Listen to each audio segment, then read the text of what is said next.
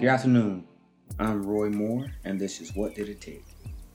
This afternoon, we have Charles Rawls, retired chief of the Broward County School Police.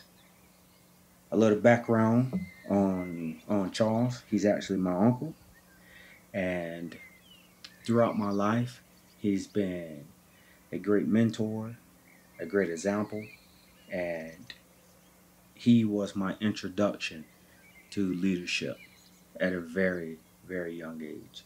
Although at the time I didn't understand and know what he was teaching me, what he was showing me, but today, as I reminisce and think back on the hard lessons he taught me, oh well, at least I thought they were hard at the time. It all makes sense now. And now he's a retired police chief, and I'm in the military, and so now we can actually speak a common language now. So, um, Uncle Charles, you on here? Yeah. Yes, I am. Okay. How you doing? I'm doing Good. well, Roy. Good. Uncle Charles, I thank you. I thank you for being on here. I thank you for giving me the time and being on this podcast. I really appreciate it. Um, so let's dive right in.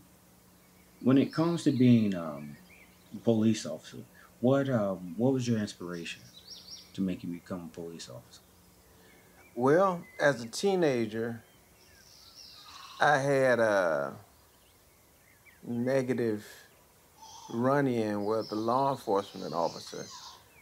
We, myself and a few buddies, had gone up to the store to get a cold drink, and the officer rolled up on us, and he had a very negative attitude, and he questioned us, and he in fact roughed up one of my friends who didn't respond in what the officer said was a respectful way. And that upset me.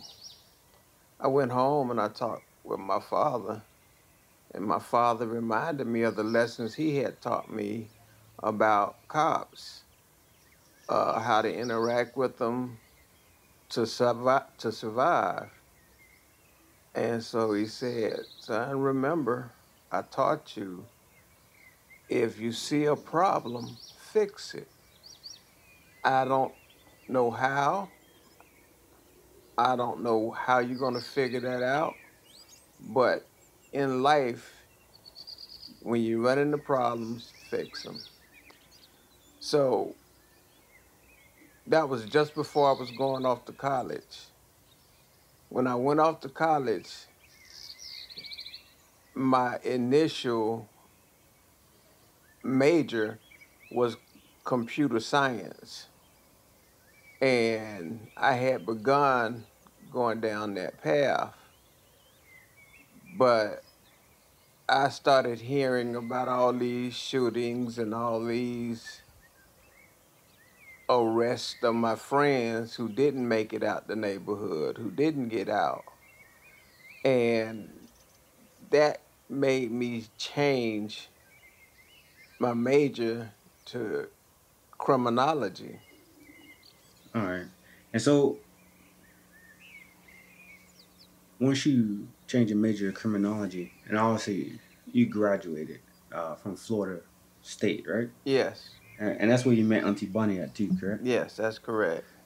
Okay. All right. So now you graduated, you had your degree, and now you fresh out of college, this young man on this new a new path to try and make the world a little bit better. Um, Obviously you from Jacksonville, but you ended up in Riviera Beach. Um, how that happened and what happened when you did get to Riviera Beach? Well, I fell in love with your aunt, and my plans to make a difference in the world didn't change. It's just where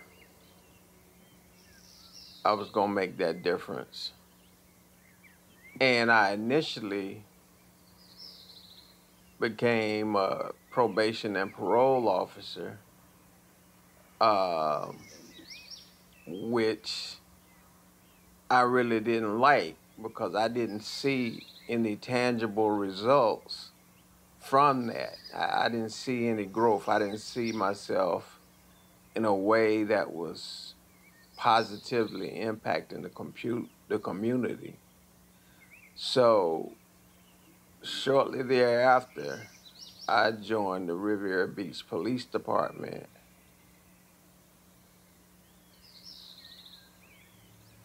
and And that's how that came about.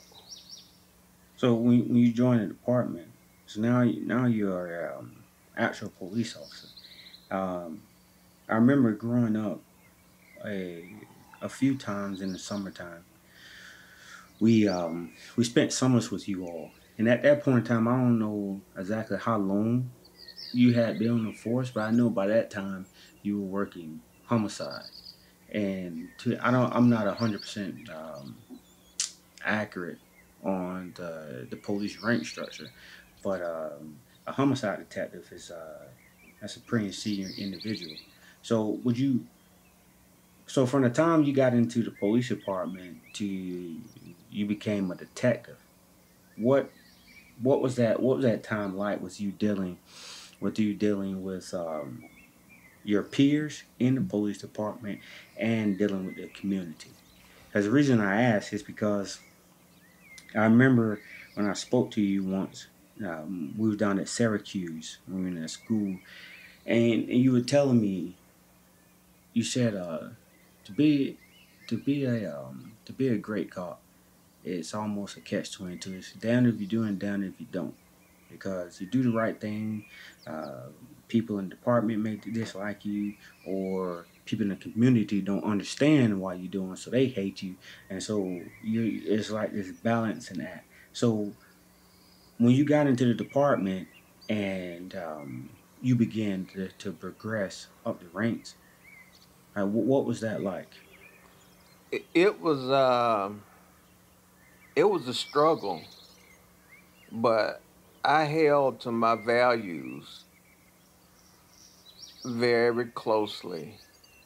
I remember one time I got called to the Imperial Shopping Center to back up a racist cop. I'm just call it what it was. And these guys had been out working construction all day, and they had went into the store and they got themselves a beer. And this cop just goes up to them and take a beer and pour it out, and the beer splashing on this man's feet.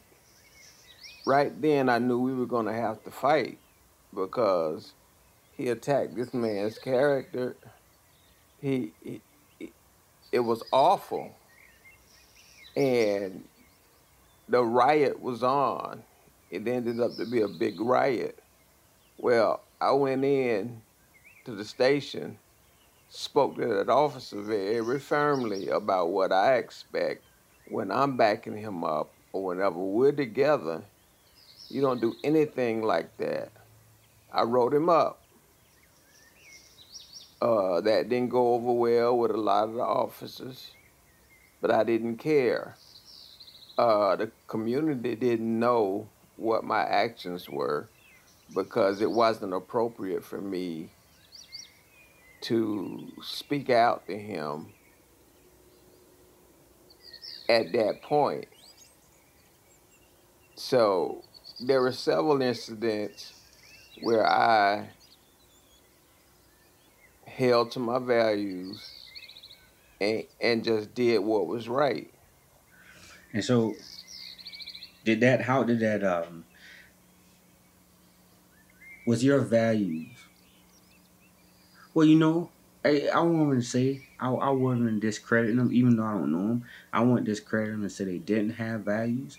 But the way you phrased it, and I'm glad you phrased it that way. You said you didn't because you never accused a man of not having values.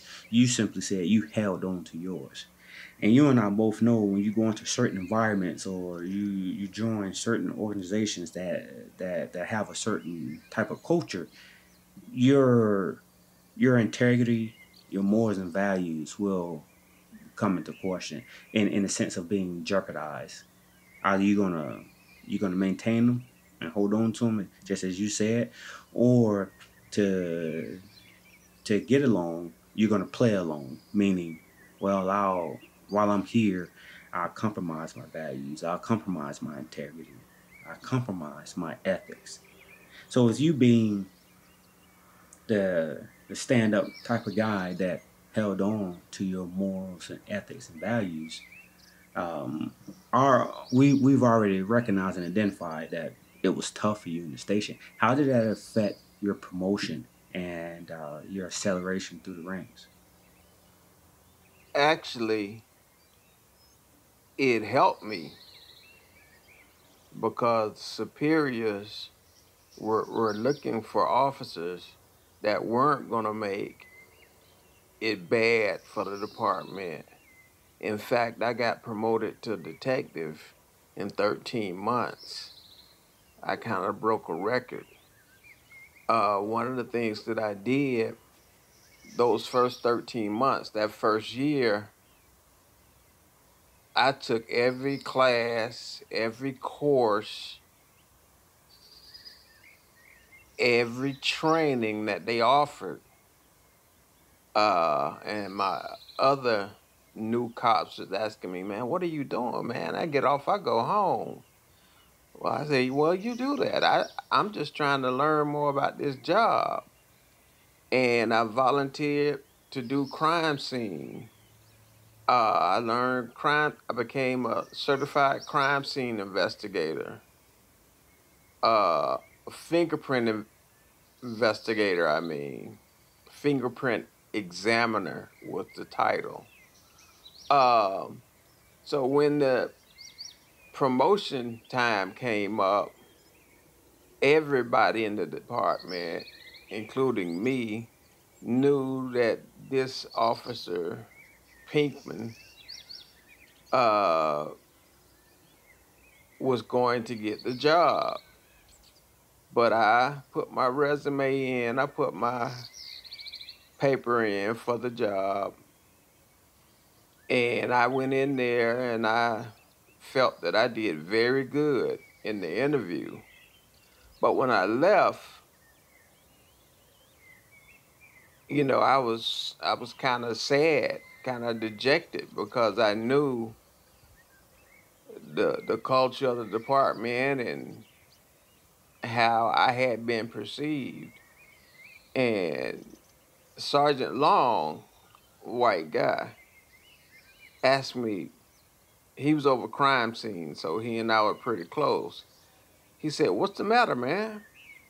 I said, I went in there and I put my best foot forward, and I think I deserve this job, but we all know that it's going to Pinkman. And that was all he said, and that was all I responded. When I got home, I got a call from the captain. He was also a white guy. And the captain said, Officer Rawls, I hear that you think that the job was all gonna be Officer Pinkman's. And he said, I gotta be honest, it was. Pinkman was the one that we had in mind to promote. But when you came in there and showed us what you've been doing, it impressed us. And Monday morning, I want you to come in plain clothes, detective. You got the promotion. So, me holding firm to my integrity and to who I am in that case turned out to be beneficial to me, even though I was expecting differently. In that same sense, um, so now everyone knows that you are a very ethical police officer. You're being promoted. You're being recognized by the commanders, things of that nature, and you've earned a promotion in record breaking time. Where during this period, did you have any concerns or uh, about how can I say this? Well, you know what I just said. Did you at any time feel as if that you were possibly your life's possibly in danger from your other cops or fear that due to retaliation they may put you in a situation where um, you can be murdered or anything like that or bring harm to you anything like that? I actually felt that backup was a little slow. Uh, when they got there, they were hands off if I was physically involved with a suspect. They were slow to engage. And I knew it was because of my reputation. And they justified it is that, well, if I touch this guy, Raw's is just gonna report me.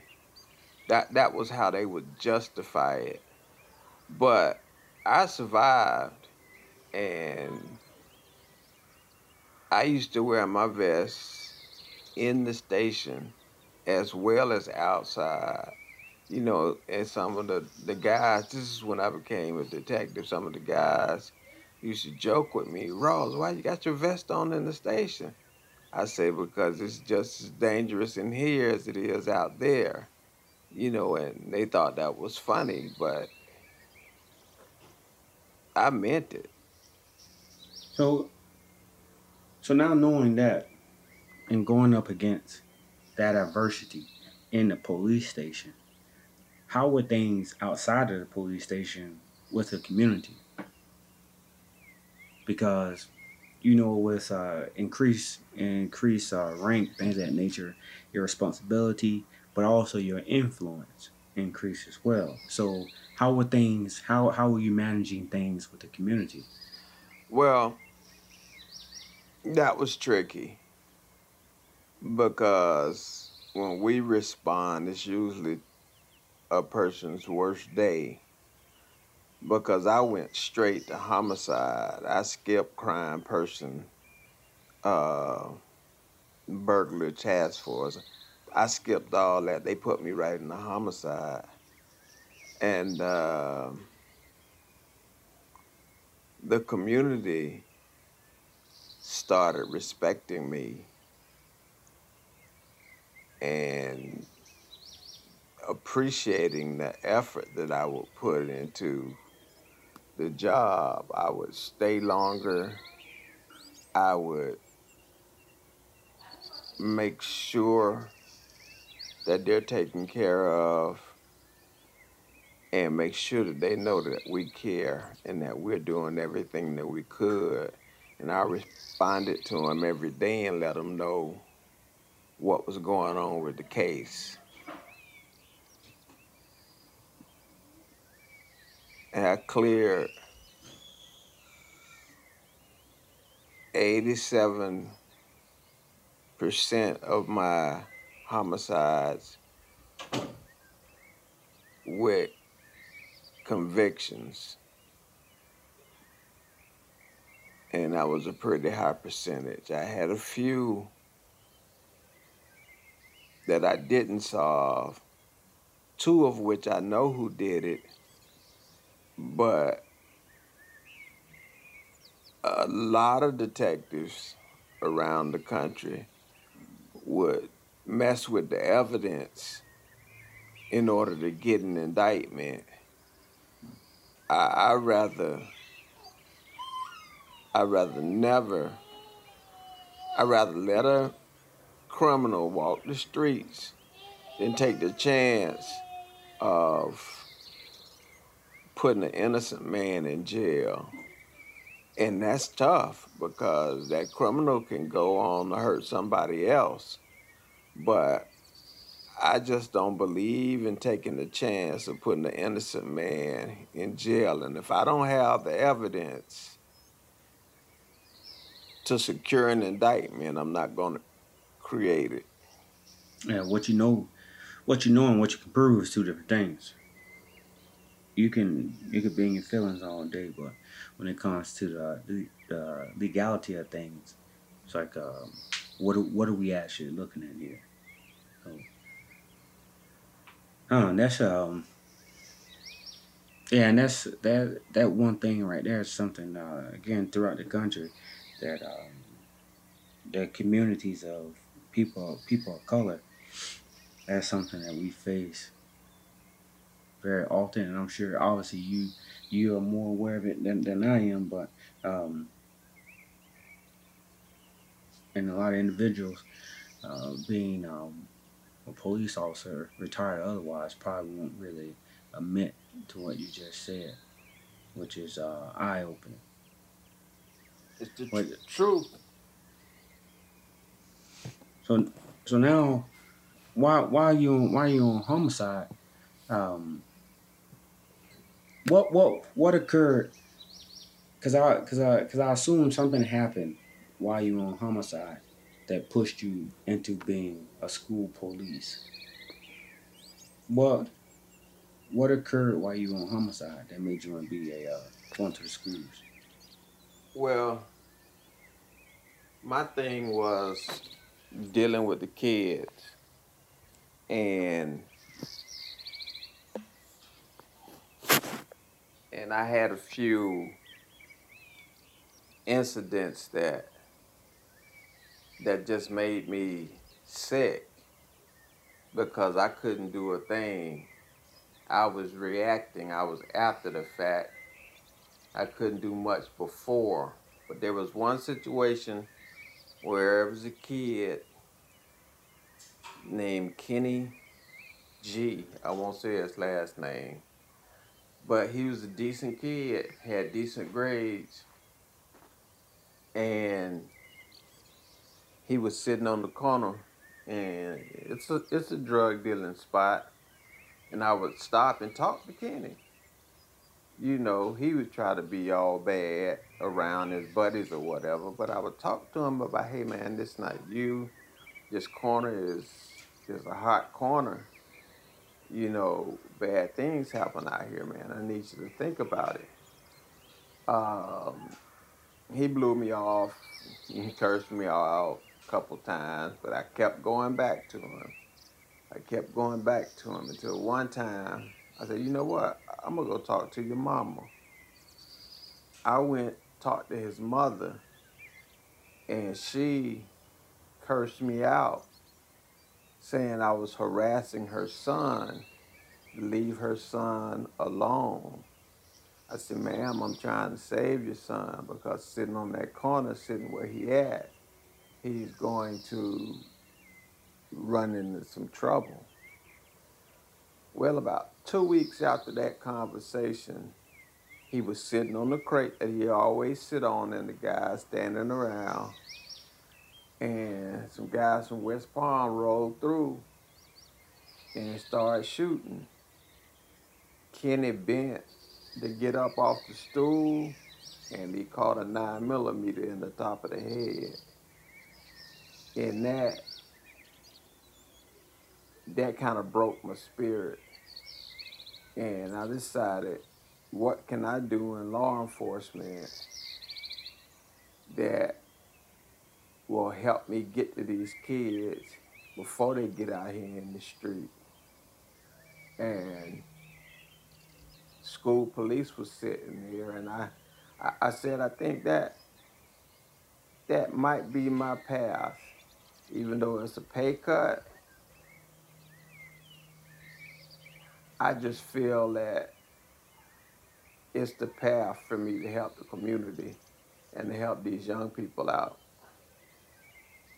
Okay, so now you go from homicide, now you go into the school police, and in the introduction, um, you end up retiring as chief. Throughout that time while you were in the school system, What systems did you create for yourself to maintain your resilience to keep pushing?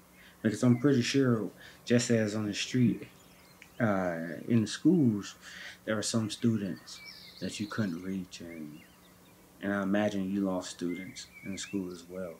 So, how did you maintain your resistance? Your not your resistance, I apologize. Your resilience. How'd you keep going? Well, the volume, the number of students that I had a positive impact on, I felt was great because the kids responded to me not as a cop, but as somebody that cared about them. To this day, those students reach out to me. They reach out on Facebook. They'll come by my house. Uh, they have nothing but great memories with me because I treated them right. I treated them with respect. And they learned that Rawls meant business. We could be laughing, joking 1 minute, but the next minute, if you cross the line, you getting put on your neck. Uh, and I had to have a tough background, and the kids had to know that. But I also had to have some compassion. In fact, it got to the point where new kids would come into campus and they'll see me as Joe Cop. And I could go to some cats on campus and say, hey man, talk to this boy. Cause he going in the wrong direction. He gonna get the business. And they would talk to him. And they would tell him I was a good guy. And they just need to be straight with me. And things were pretty good at my schools with me. Yes, I did lose some. Some didn't listen, but most did. A lot of kids ended up in the military. A lot of kids ended up going to college because I stressed having some kind of base of operations for yourself that'll give you a platform or a way to move up, take care of yourself, and be able to take care of your family. And you don't get stuck in the neighborhood. You don't get stuck doing nothing and spinning your wheels right here in Riviera Beach or West Palm Beach.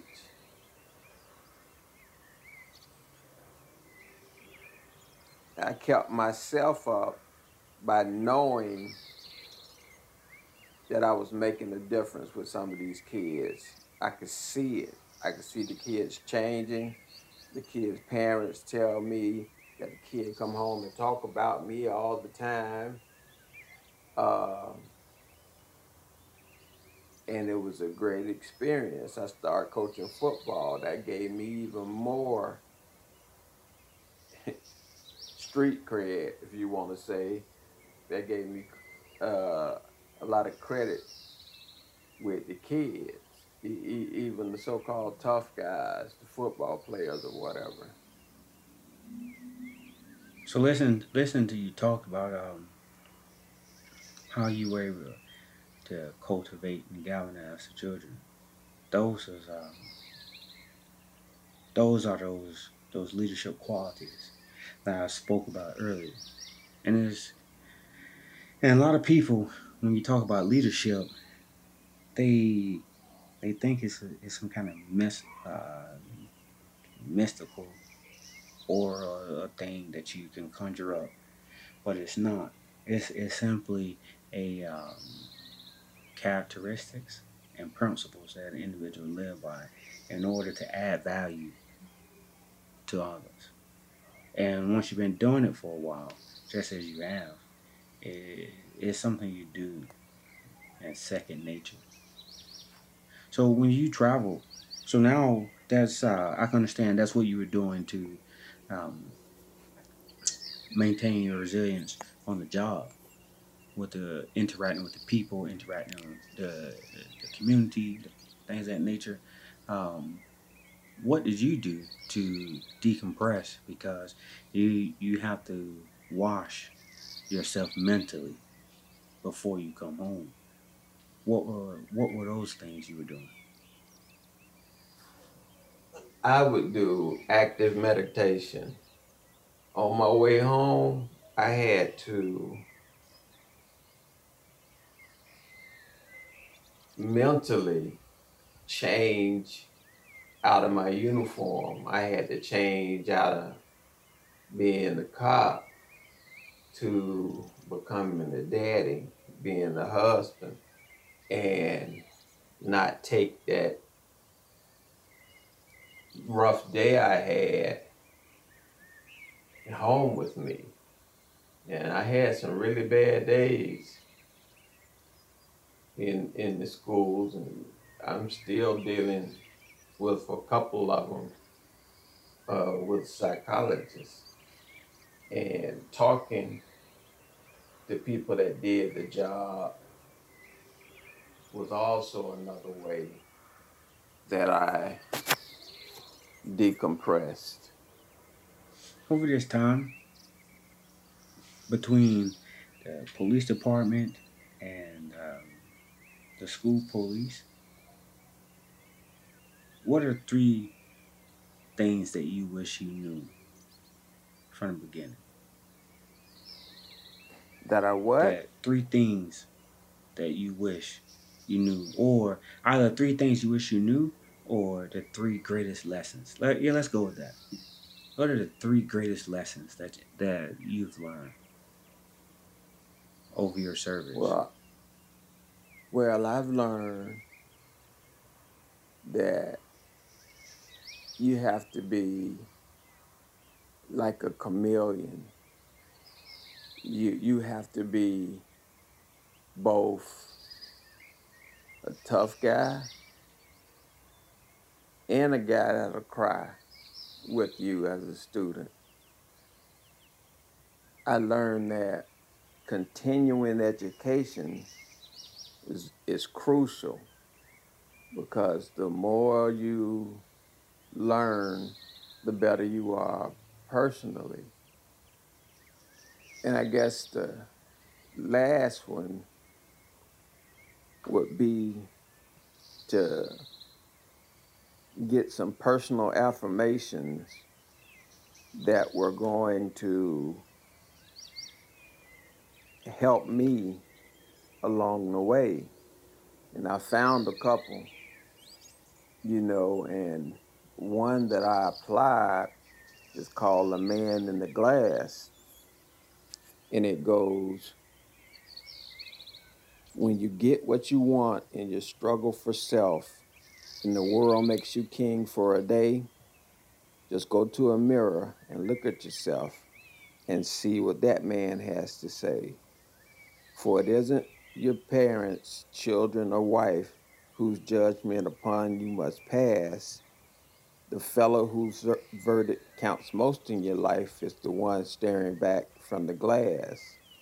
He's the fellow to please, never mind all the rest, for he's with you clear up to the end. And you've passed your most dangerous, difficult test if the man in the glass is your friend. You might fool all the world down the pathway of life and get pats on the back as you pass, but your final reward will be heartaches and tears if you've cheated the man in the glass. That that affirmation is one that I hold in high esteem because to this day I still remember it and I can say it verbatim. You know, don't cheat yourself. Don't expect something without giving something. You want a promotion, you put in the work, you do the study, you do the training, you volunteer, you give of yourself. to make sure that you're the best man for the job. I'm gonna be honest. Uh, After that Riviera Beach promotion thing, after that, I felt sorry for anybody else going up against me because I made sure that I knew what the criteria was, and I made sure that I attended all the training, did all the volunteering, and everything I could to put myself in the best position for the job. And yes, there was racism, but what I found is people want the best person for the job first. If you're even with the white guy's going to get it. But if you are substantially ahead of him, you're probably going to get that job or that promotion because they want somebody to be successful. Now, that don't work all the time. Sometimes it's pure racism and it's just going to be that. But I found in my career that if I apply myself to the job, research what it takes, and go out and get it, I make it very hard for the bosses not to promote me. I kind of, after you said all that, I kind of wish like, well, we'll let that, because I was going to ask you one more question, but I want to leave the listeners with what you just said, that affirmation and that nugget of wisdom in a way in relation to racism. Because oftentimes your perspective on it is very different from those that I hear very often, and it's actually refreshing to hear a different perspective. And here, um, so this will come back on, and throughout your subsequent sessions, let's just, well, I'm pretty sure uh, the listeners are eager to hear. I'm trying to maintain my timeline here, but this is a very good discussion, and you have a very unique perspective in the way of what's going on across America today, the landscape, things of that nature. So the last question I'll ask for your follow-on sessions, what what would you like to discuss with the listeners? I'd like to discuss or dive a little more into focusing on the mission. And when I say mission, that's whatever the job is. Focus on it. I want to talk to them about how to focus for a specific goal. You can go out there and do something that you think works, and it might work, but it's not going to work for the specific goal that you have. Um, Making sure that they get and develop some core values. They A lot of times they don't know who they are. You got to test yourself. You've got to put yourself in positions to learn who you are and get help if you need it. Um, and I'd like to talk to them about consistency, a critical need today in this world. We have racism, but racism affects the guys in the middle. If you on the bottom, you don't have a chance if you happen to be a black man. If you in the middle, you may or may not move up. But that top 2 to 3% will always be successful and be able to get promoted all the way to chief or to the top of whatever business you're in. I'd like to talk about the Okay. consistency necessary to do that. Yeah, that sounds real good, Uncle Charles. Yeah, because again, these things you're talking about, a lot of people ain't talking about them, and to be quite honest with you, at times, I think our conversations and discussions on racism are one sided, as if one sided in the sense of you can never overcome it, you can never get through it, you can never defeat it. It's so hard. It's this monumentous hill that all these other people got to do these things for you to overcome racism. But what you just said was, yeah, granted, you're gonna be affected by racism. It will have an effect on you. However, there are things that you can do to put yourself in a position to where you can lessen its effects. And that's what the people of color need to hear. That's what they need to know. That's what they need to learn. Now, does it suck that racism will never go away? Yeah, it does. Okay, Roger that. But how can I still be successful? I don't want to just survive. I want to be successful in spite of my plight of racism. And how do I do that? And yeah, you just hit the nail on the head. That's going to be a great discussion. That discussion, just like this one, might have to run over a little bit past our 30-minute mark. And Fernando over here, she tapped me, so we gotta, yeah. All right, Uncle Charles. So thank you for coming on here, Uncle Charles. Thank you for parting with with your knowledge and wisdom, and most importantly, I thank you for going back to revisit some of the possibly most painful and horrific memories that you have, and sharing it with me and the listeners. I really do appreciate it, Uncle Charles.